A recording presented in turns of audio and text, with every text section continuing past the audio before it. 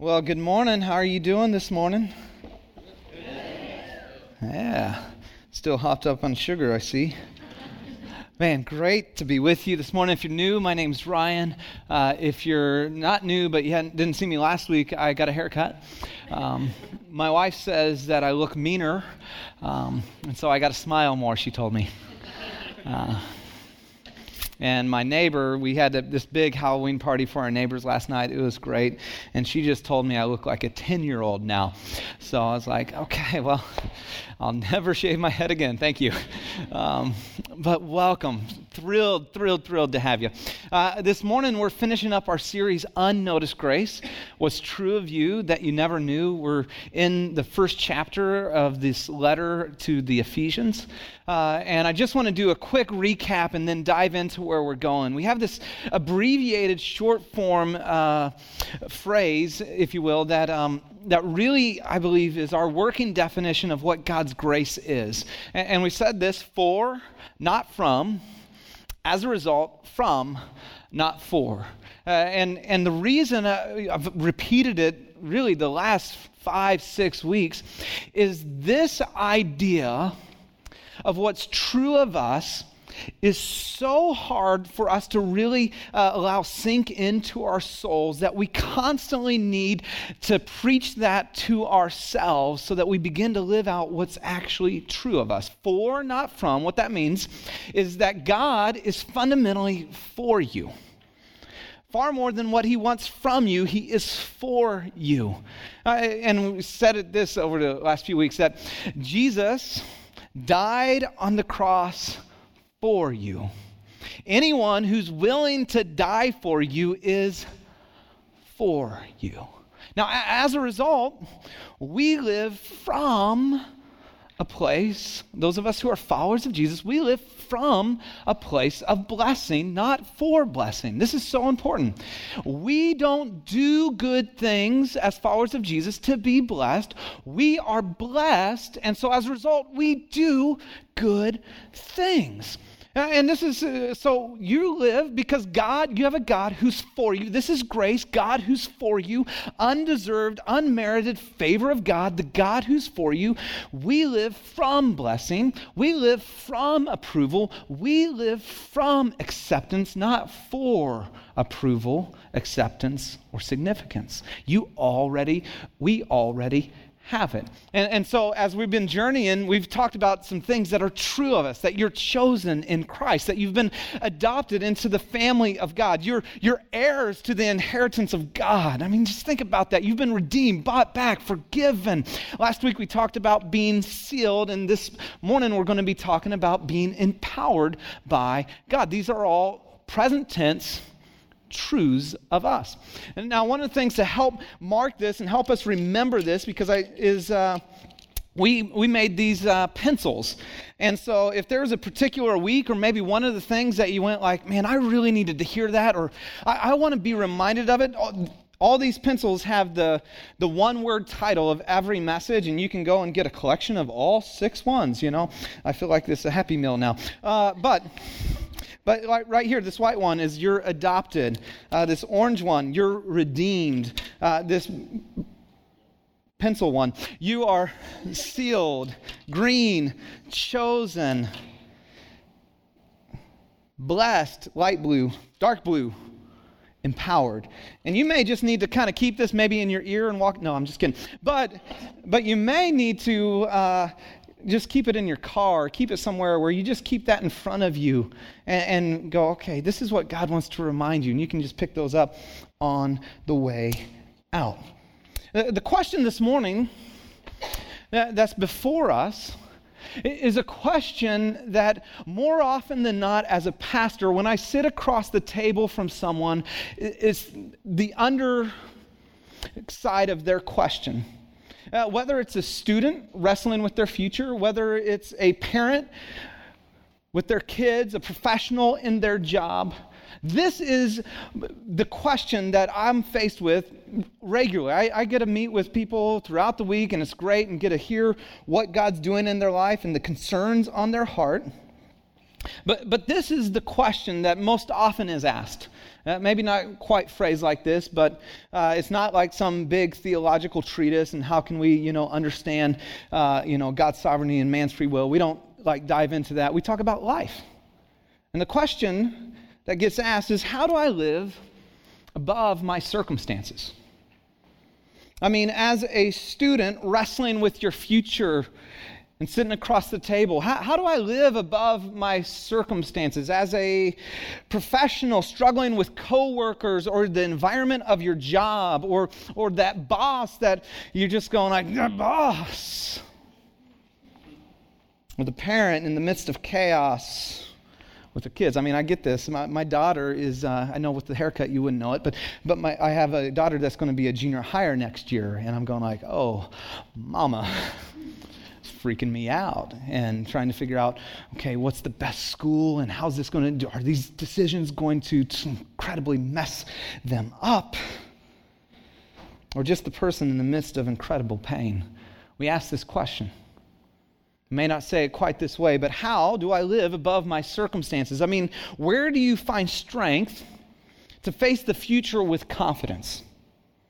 I mean, where do you find strength to persevere in the midst of the trials of life? And sometimes they feel like waves that just keep hitting, and you come up for air, and then it hits you again. And where do you find the strength to keep going?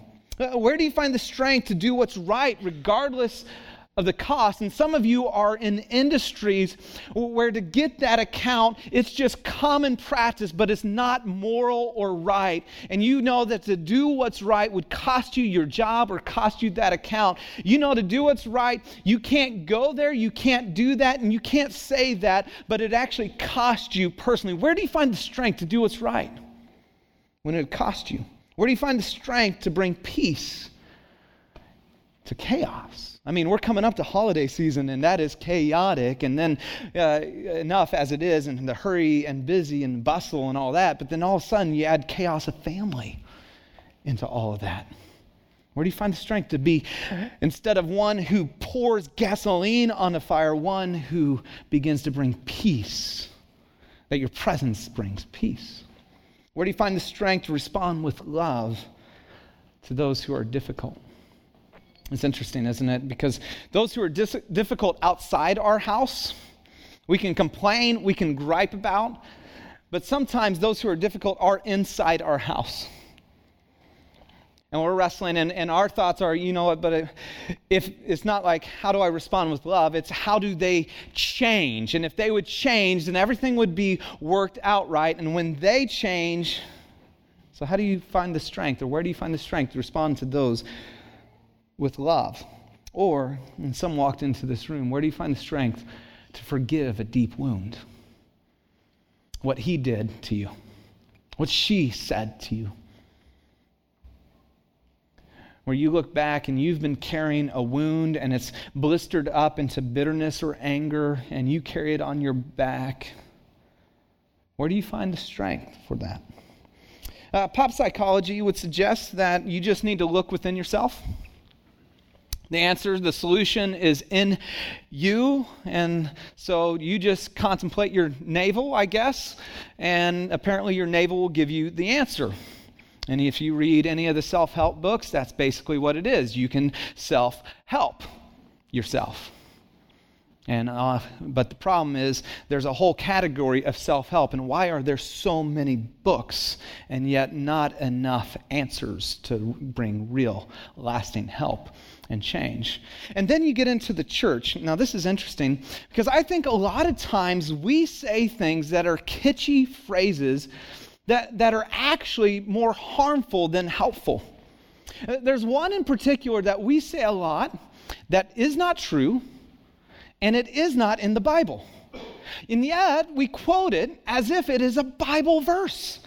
In fact, it's so often cultural, we'll say it to one another, and it has the same effect on our lives that pop psychology has in basically saying, you just look within yourself. And here's the phrase, and you've heard it, you may have said it, I don't know, judgment, okay, no judgment. You don't kind of elbow the person next to you if they just said it recently to you. But here's what we say in the church. Yeah. God won't give you more than you can handle. How many of you have heard that? How many? Yeah. I'm not going to ask how many of you have said that, okay? We're not going to go there. But we say this all the time.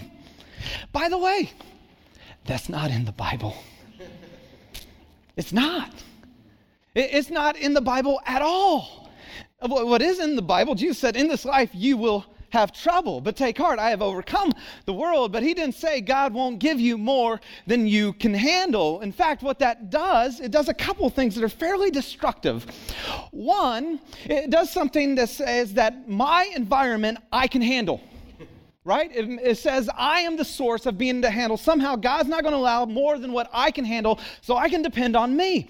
The second thing is ultimately it causes us to believe that God was not faithful to his promise. Because all of us, most of us have been in a place where we're in circumstances beyond what we can handle. And if that's a promise of God, well, then he didn't show up and he lied. So as a result, you don't trust God. Well, he never promised that in the first place. Now, what did God say? What would God say when you show up this morning and you go and ask that question? How do I live above my circumstances? Where do I find the strength? The Apostle Paul was wrestling with this in his own personal circumstances in his letter to the Corinthians. And I believe if you walked in this room and if you got to sit across the table, not just with me, but if you sat across the table with the Apostle Paul, you know, the guy who penned 60 some odd % of the New Testament, and you sat there, and what would he say to you? He certainly wouldn't say, look within yourself, and he wouldn't say, God, won't let you have more than what you can handle. But this is what he would say. He would say this: my grace, speaking of God is sufficient for you. For my power is made perfect in weakness. See, my grace, and when we think about grace, this is interesting. We often think about just saving grace, which is true. God's saving grace, that the minute you acknowledge, wow, I need help, would you come into my life, make me new, that in that moment you experience the God who's for you and he died for you and you step into a relationship. But what's also true is that there's empowering grace. See, grace started the work in you, but grace also finishes the work. Grace is the thing that brings you all the way through to the end. You start this relationship and you live this relationship by grace, the God who's for you. And he's saying, by the way, my grace.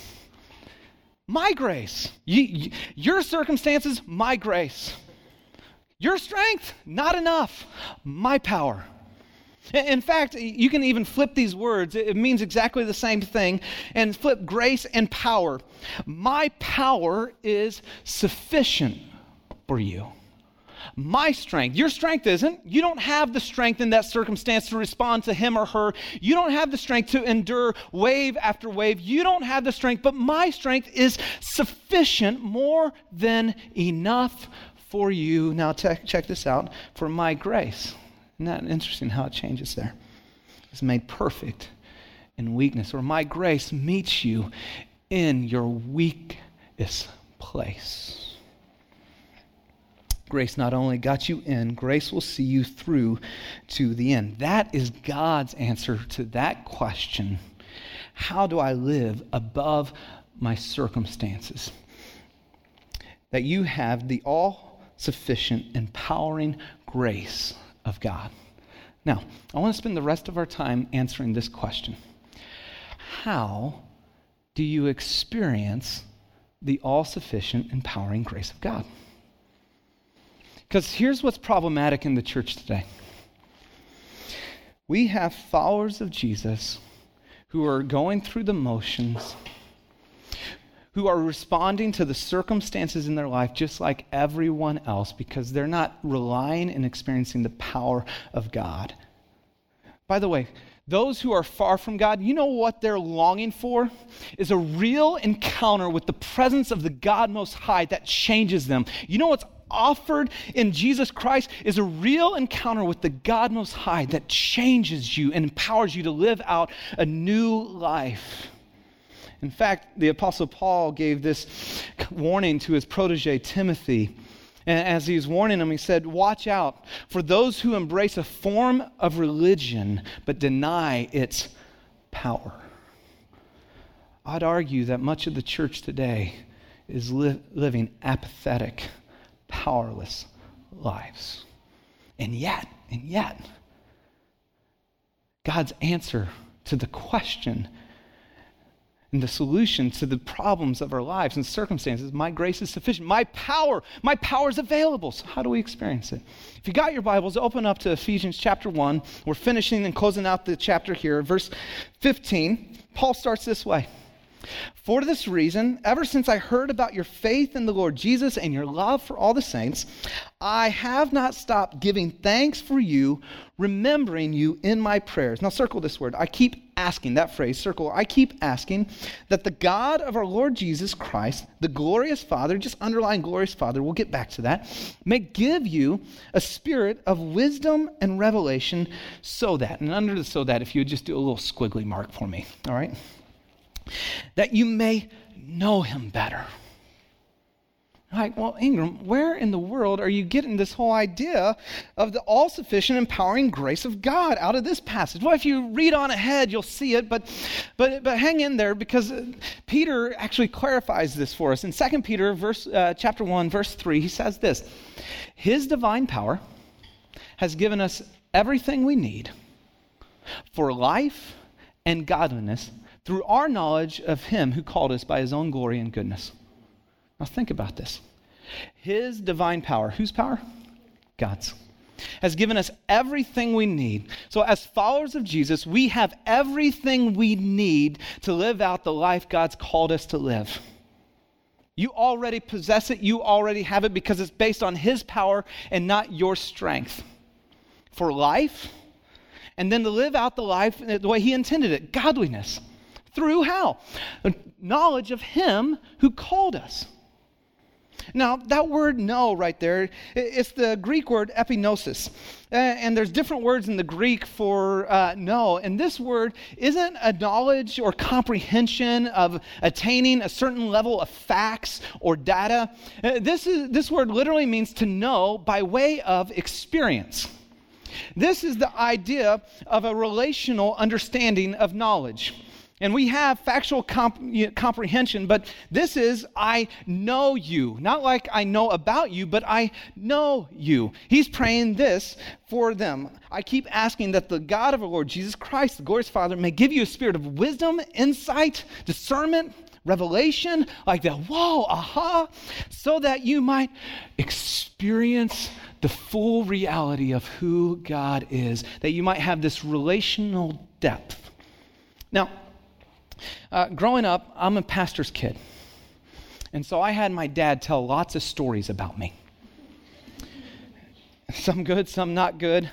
And I get this still to this day, and especially when I'm around his world, you know, different people come up to me, oh, Ryan. And they don't grab my cheek anymore, thank God. But then they come up to me, oh, Ryan, yada-da-da. And then they'll spout off like they know me. How are the kids? I'm like, who are you? Are they good? Yes. Oh, I've been praying for them. Great. Okay. Now, was that story, was that about you? No, that was about my brother Jason. He's the one that really went, no, I'm just kidding. It's interesting. It's an interesting world to have lots of people, because he teaches around the world, come up to you and think they know you, but they don't know you. They know facts about me. They know stories about me. We've never had dinner together. We've never done life together. They know nothing. Well, they don't know nothing, but they don't really know me. It's interesting. Henry Blackaby wrote this in his book, The Power of the Call. I knew in my head all the Bible verses that I should live by, but I needed to know the God of those verses, being real and personal in me, in a real situation.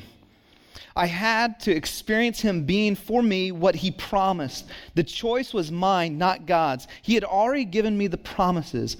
I now had to receive them. I had a real choice. I could choose to believe him and live by his promises and the life he would bring to my life or not. And my guess is some of you know facts about God and you know stories about God, but here's my question. Do you know him? I mean, do you know him? See, Paul's prayer is that you would know and experience him. And here's what's so interesting is we understand how this works relationally in our world. To really know someone takes time. To really know someone takes conversation. To really know someone is this give and take reality where you spend time and you listen to them and hear their heart, and then you share your heart with them. In our spiritual realm, we call that prayer. See, prayer is the pathway to experiencing the power of God in your life. Prayer. One person, I think it was Brother Lawrence, I can't remember, but he would define prayer this way, as simply keeping company with God. This idea, not that this duty and this checklist that you're going to miss, it is saying, God, you're a real powerful being who's expressed to us as not only creator but father, and you want to have a relationship, and I want to know you. Go back to, I had you do a little bit of work in the text. Remember, I keep asking. I love that. It's this persistent, consistent, continual prayer. It's not a one-time. It's not like, hey, I did that checklist. It's like, I'm going to keep pursuing and keep asking. Now notice, Paul was always really aware of who he was praying to.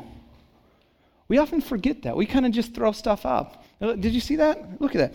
That God, remember, creator of the universe, who spoke and all things came into existence, of our Lord Jesus Christ, the one who saved us by grace, the glorious Father, this incredible, majestic, who dwells in inapproachable light and yet revealed himself as the approachable Father.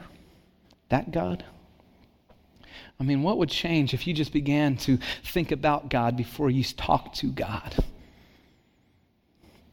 Now check this out, because this is so good. This next part changed my prayer life. Because if you follow the teachings or the prayers of Paul in his letters, he has a cadence to them.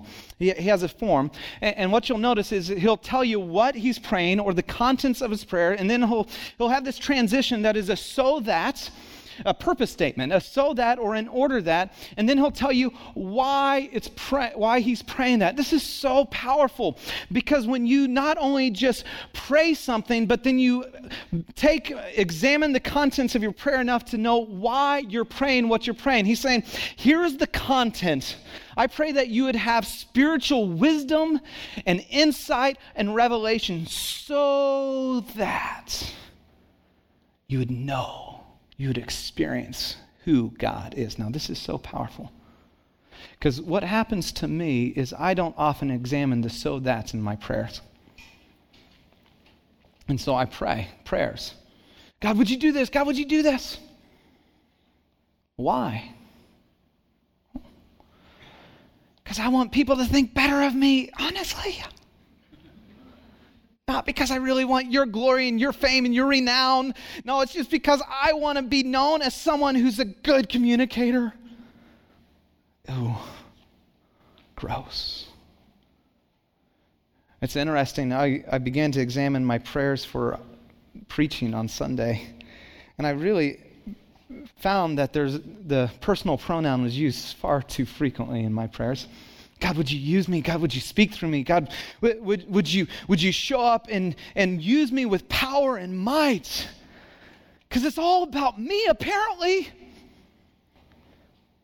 I started praying vastly different prayers where I'm praying for you like I never have before in my life. And I pray for God to work and show up in your life with power. When's the last time you examined the content of your prayer? Because prayer, just like any other relationship, a conversation, if you want to get to know me, you can't hear about me. You have to sit down and talk to me. And same with me, with you, is simply engaging in an ongoing love relationship with your Heavenly Father. That's what prayer is. And prayer is the pathway to experiencing the power of God in your life. How do you experience the all-sufficient, empowering work of God in your life? Well, let me ask you this, and I don't mean this bad, but how's your prayer life?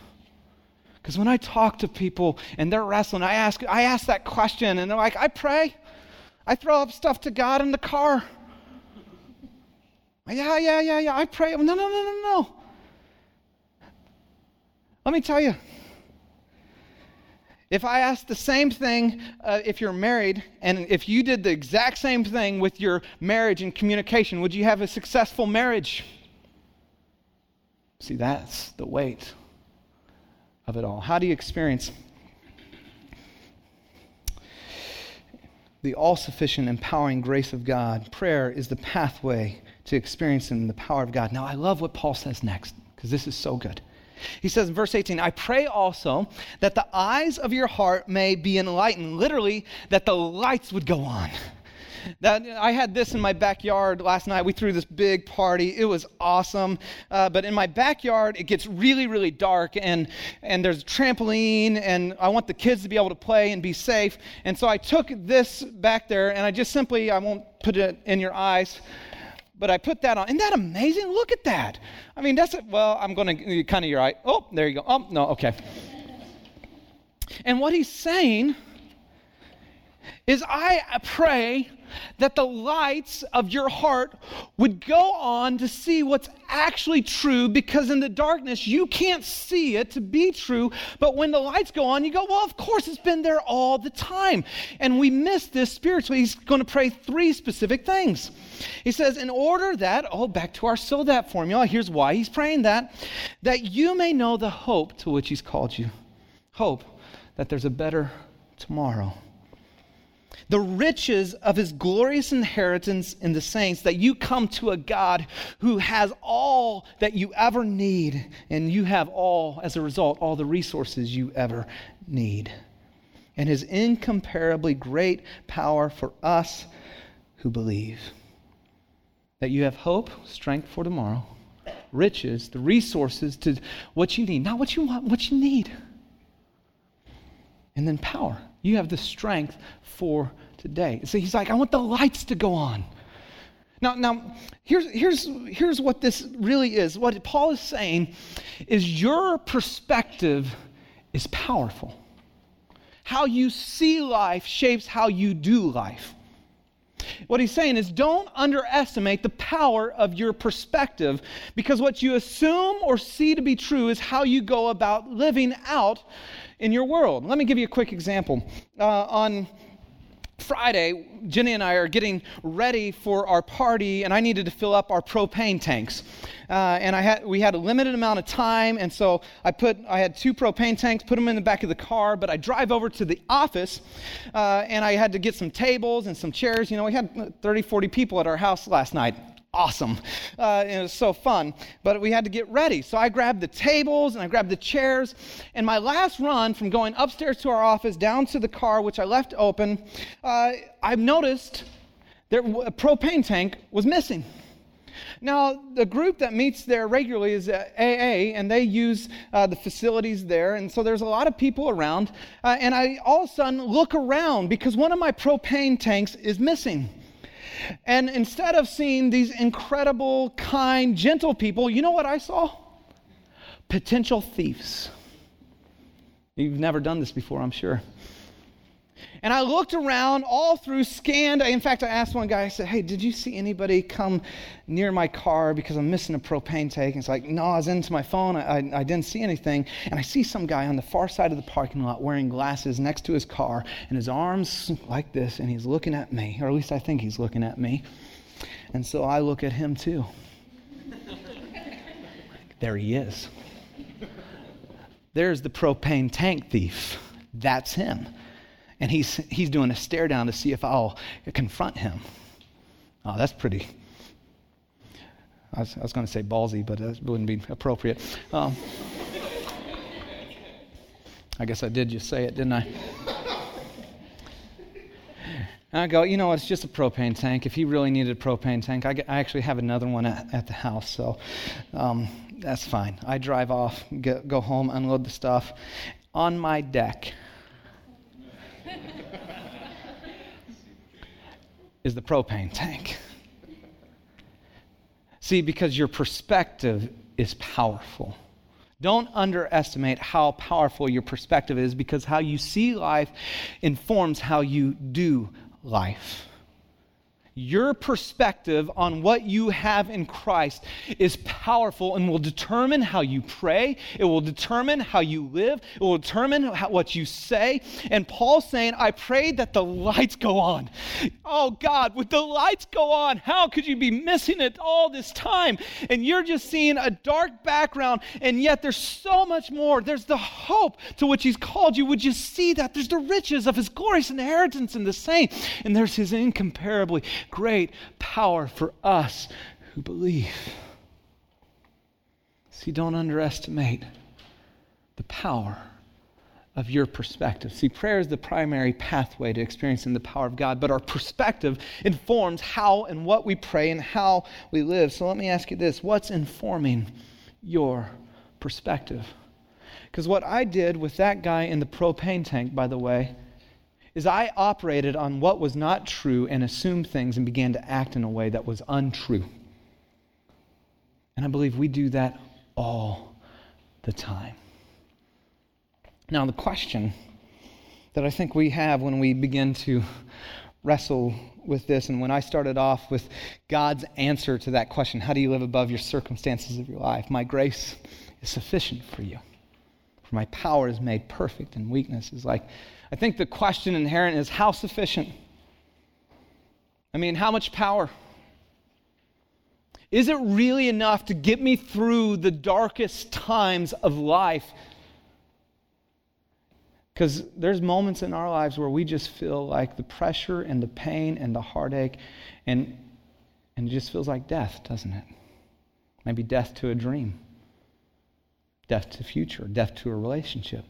How powerful is it? And he finishes with this. He says, that power, what power? Oh yeah, the incomparably great power he talked about that Paul so wants us to understand. He uses 4 different words in the Greek to unpack God's power. He's like, you don't get it, you don't understand. That power is like the working of his mighty strength, which he exerted in Christ when he raised him from the dead, seated him at the right hand in the heavenly realms, far above all rule, authority, power, and dominion, and every title that can be given, not only in the present age, but also in the one to come. And, there's an and too, that wasn't enough.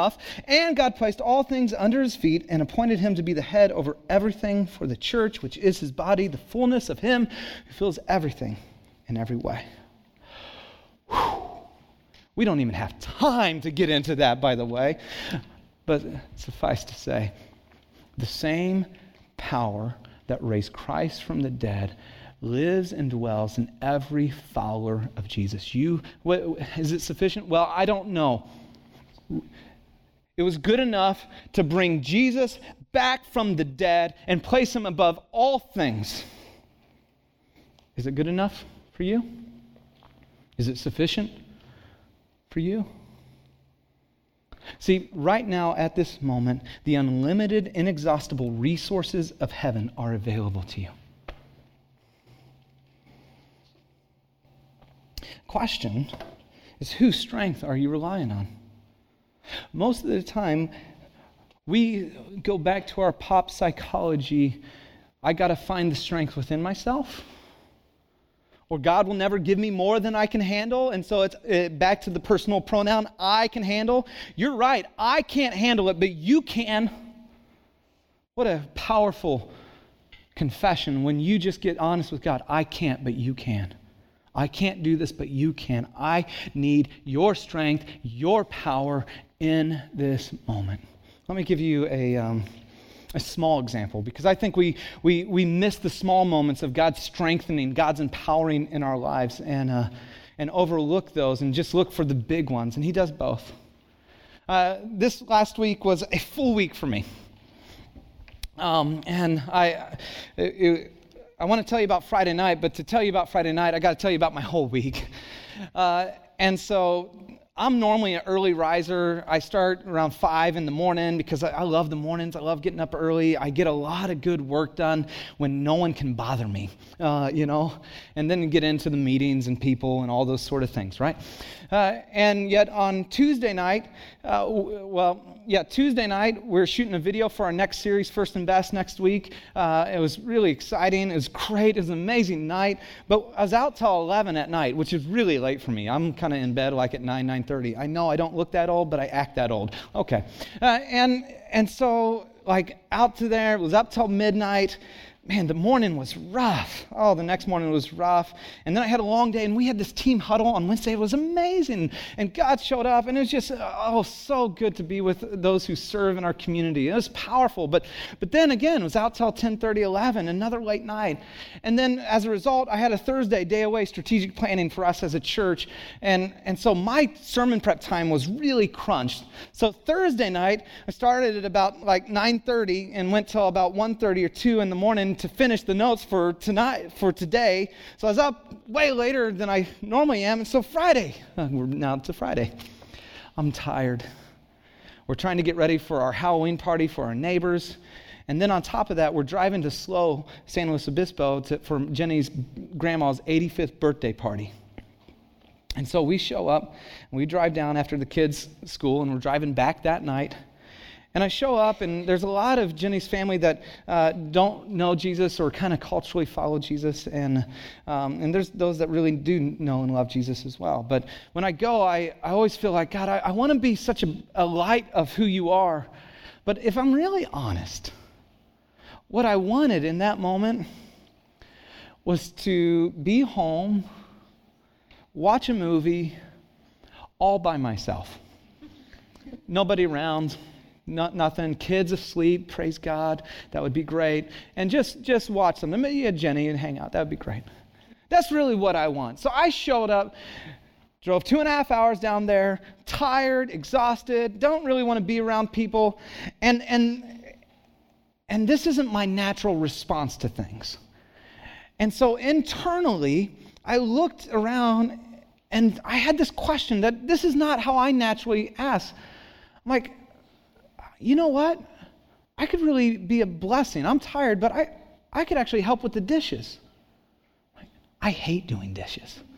I hate it. I just think it's the pits. I don't know why. There's just something about dishes that are terrible to me. And so I begin to collect the dishes and put them and start washing. And there's joy in my heart at this moment. I'm going, this is kind of weird. I was so tired. I was kind of falling asleep in one conversation, which was a little rude. But now I'm alive and I'm excited and I'm just like, wow, this is great. And so I go and get more and I'm washing dishes and I'm having fun. I'm like, whoa, what is going on in this moment? Because that's not my normal response. In a small way, granted, the empowering work of God, but we miss it in the small ways. And what was so interesting is Jenny's grandma asked twice, who did all these dishes? And it was noticed by the different family members. Ryan did. I'm like, it wasn't a big deal. When reality was, it was a massive deal. That's not what I normally do. I'm not a dishwasher. I don't do those sort of things.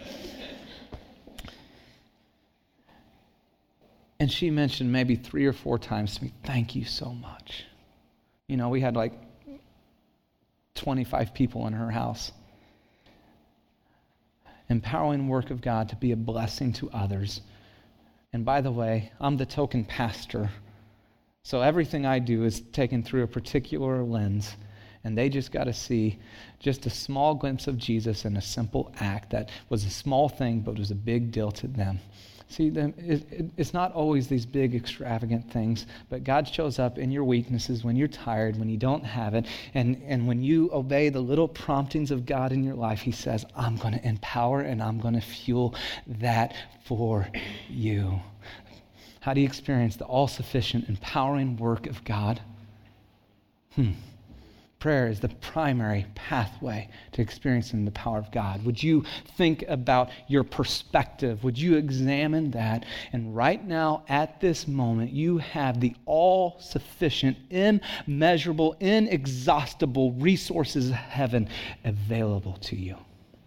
Now, to close, I just want to briefly go, and by the way, for those, it's going to be just real quick. We could spend all day on this, but it's just going to be real quick.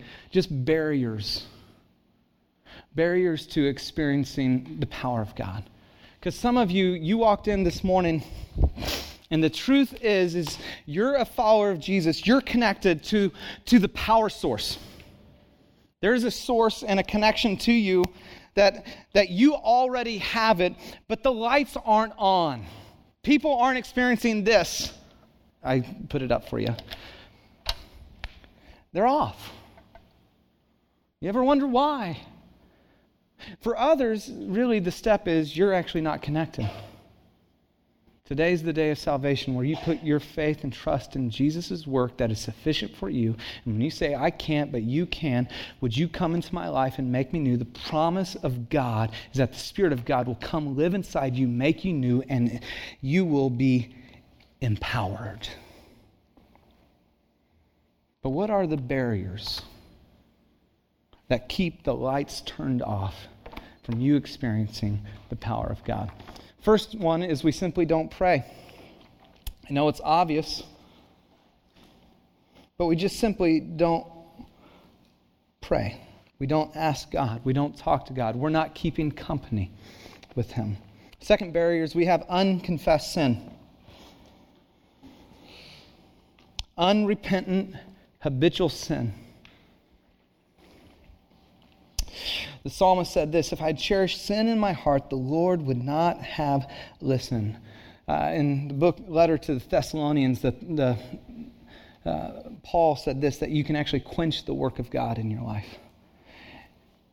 And some of you are living lives that are counter to God's will and His ways, and yet you're asking God to bless you or show up. And He's like, no, we got to deal with this first, gang. We got to deal with the heart and the root issues. You can't be looking habitually at porn and expect the power of God to then show up in other areas. You can't be gossiping and talking behind people's backs and then expect the power of God and the strength of God to show up in your life. You can't. I think you got it. We won't turn that into a sermon. When you live with unrepentant, unconfessed sin, it's a barrier to experiencing the power of God in your life. The third is we have broken relationships.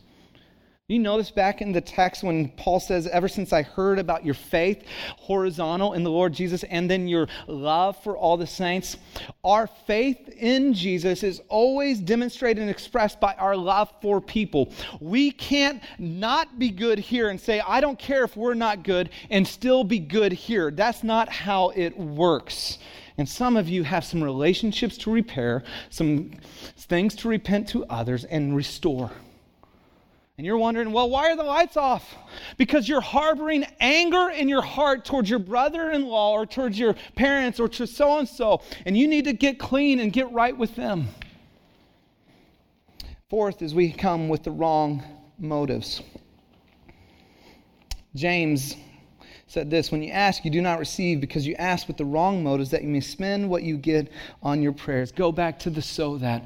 Why are you praying what you're praying? And here's what's simple. Acknowledge your motives. Say, God, I think most of the time when we ask or when we talk to God, a lot of times it is with not always the best or right motives. But when we just acknowledge it, when we just go, God, okay, I'm struggling with this. So when I pray, and I've shared this before, when I pray, and you remember all those personal pronouns. By the way, it's awesome to hang out with people who always talk about themselves, isn't it? And ask all things from you. And then yet we do that with God and wonder why our relationship isn't getting stronger. Okay. But when I pray, and I'm praying that God would work powerfully, there's two motives, and I've shared this before.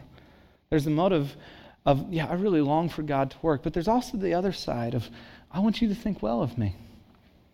I want you to think that I'm a good speaker and that I'm intelligent and smart. And I have to confess that. I just go, God, would you do the work in me so that I can pray with more pure motives that are just for your glory and your name and your renown, more of you and less of me. And finally, we lack compassion. We give stingily of our time, resources, energy, and money.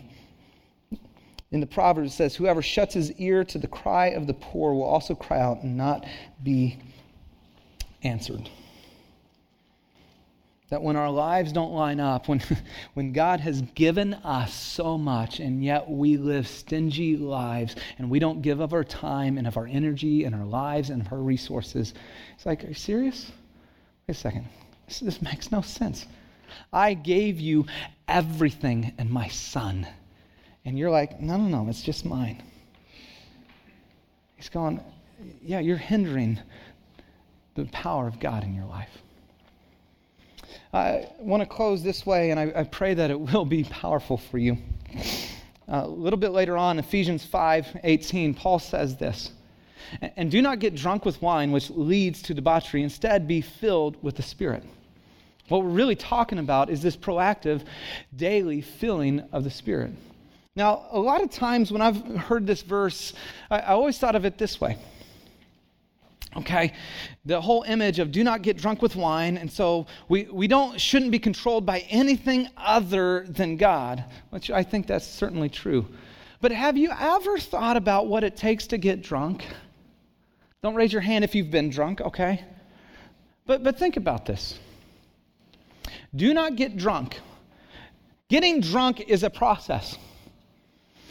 When you drink one glass of wine, you are not drunk.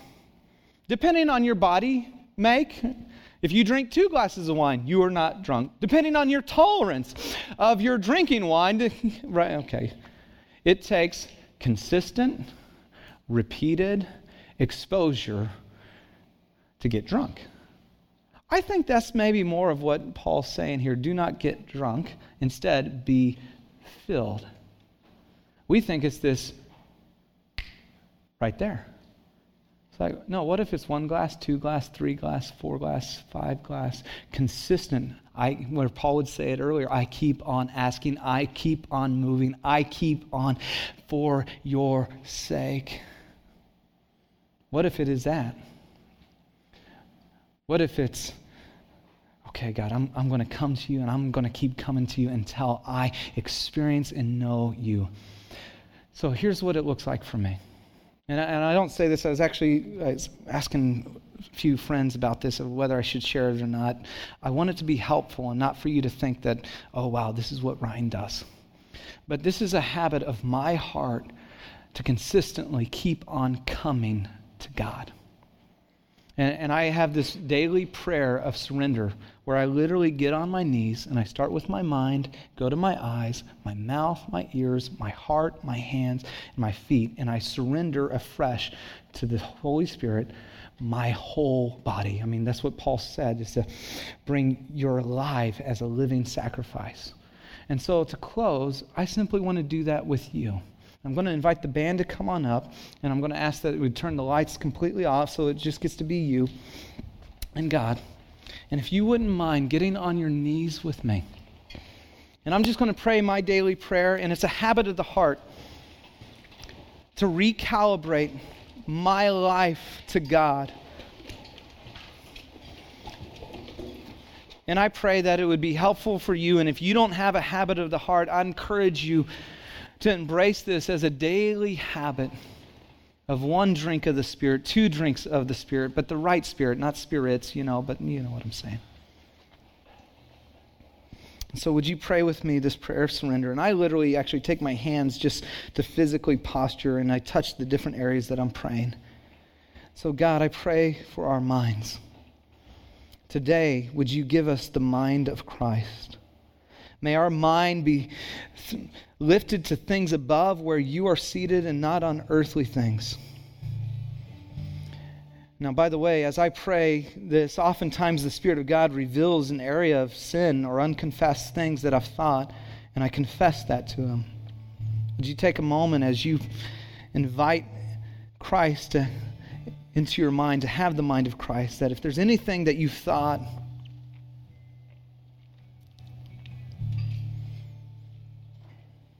you just go, God, I'm sorry. Maybe it's an impure thought. Maybe it's a mean thought. Maybe it's... God, today we surrender our eyes to you. Would you give us your eyes for those around us, that we'd see others the way you see them? May we only look upon that which is pure and lovely. Guard us from things that would harm our hearts and our lives. And then if I've looked on anything or the Spirit of God brings that to my mind, and I confess that.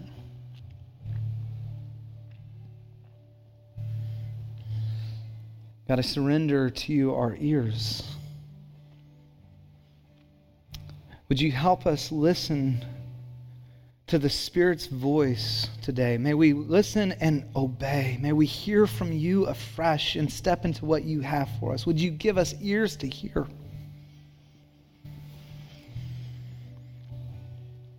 God, we submit and surrender our words, our mouth to you.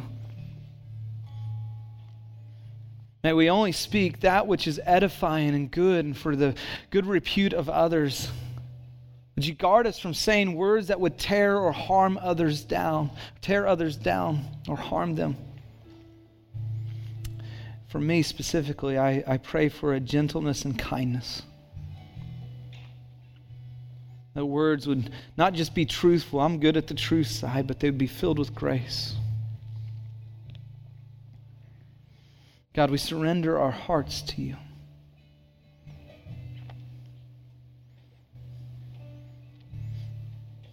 Would you make us a people after your heart? Would you allow our heart to beat with your heart? Would you cause our heart to break for what breaks your heart? God, I submit and surrender our hands. May they be active in building up your kingdom. May they not tear down work. May they be active in doing what's good and bring life to those around us. And submit to you our feet. As your word says, how beautiful are the feet of those who bring good news. May we rush to others to bring them the good news and hope to which you've called us. And would you guard us from rushing to that which would harm us and others?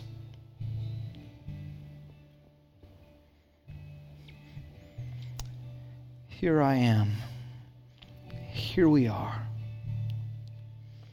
Fill us afresh.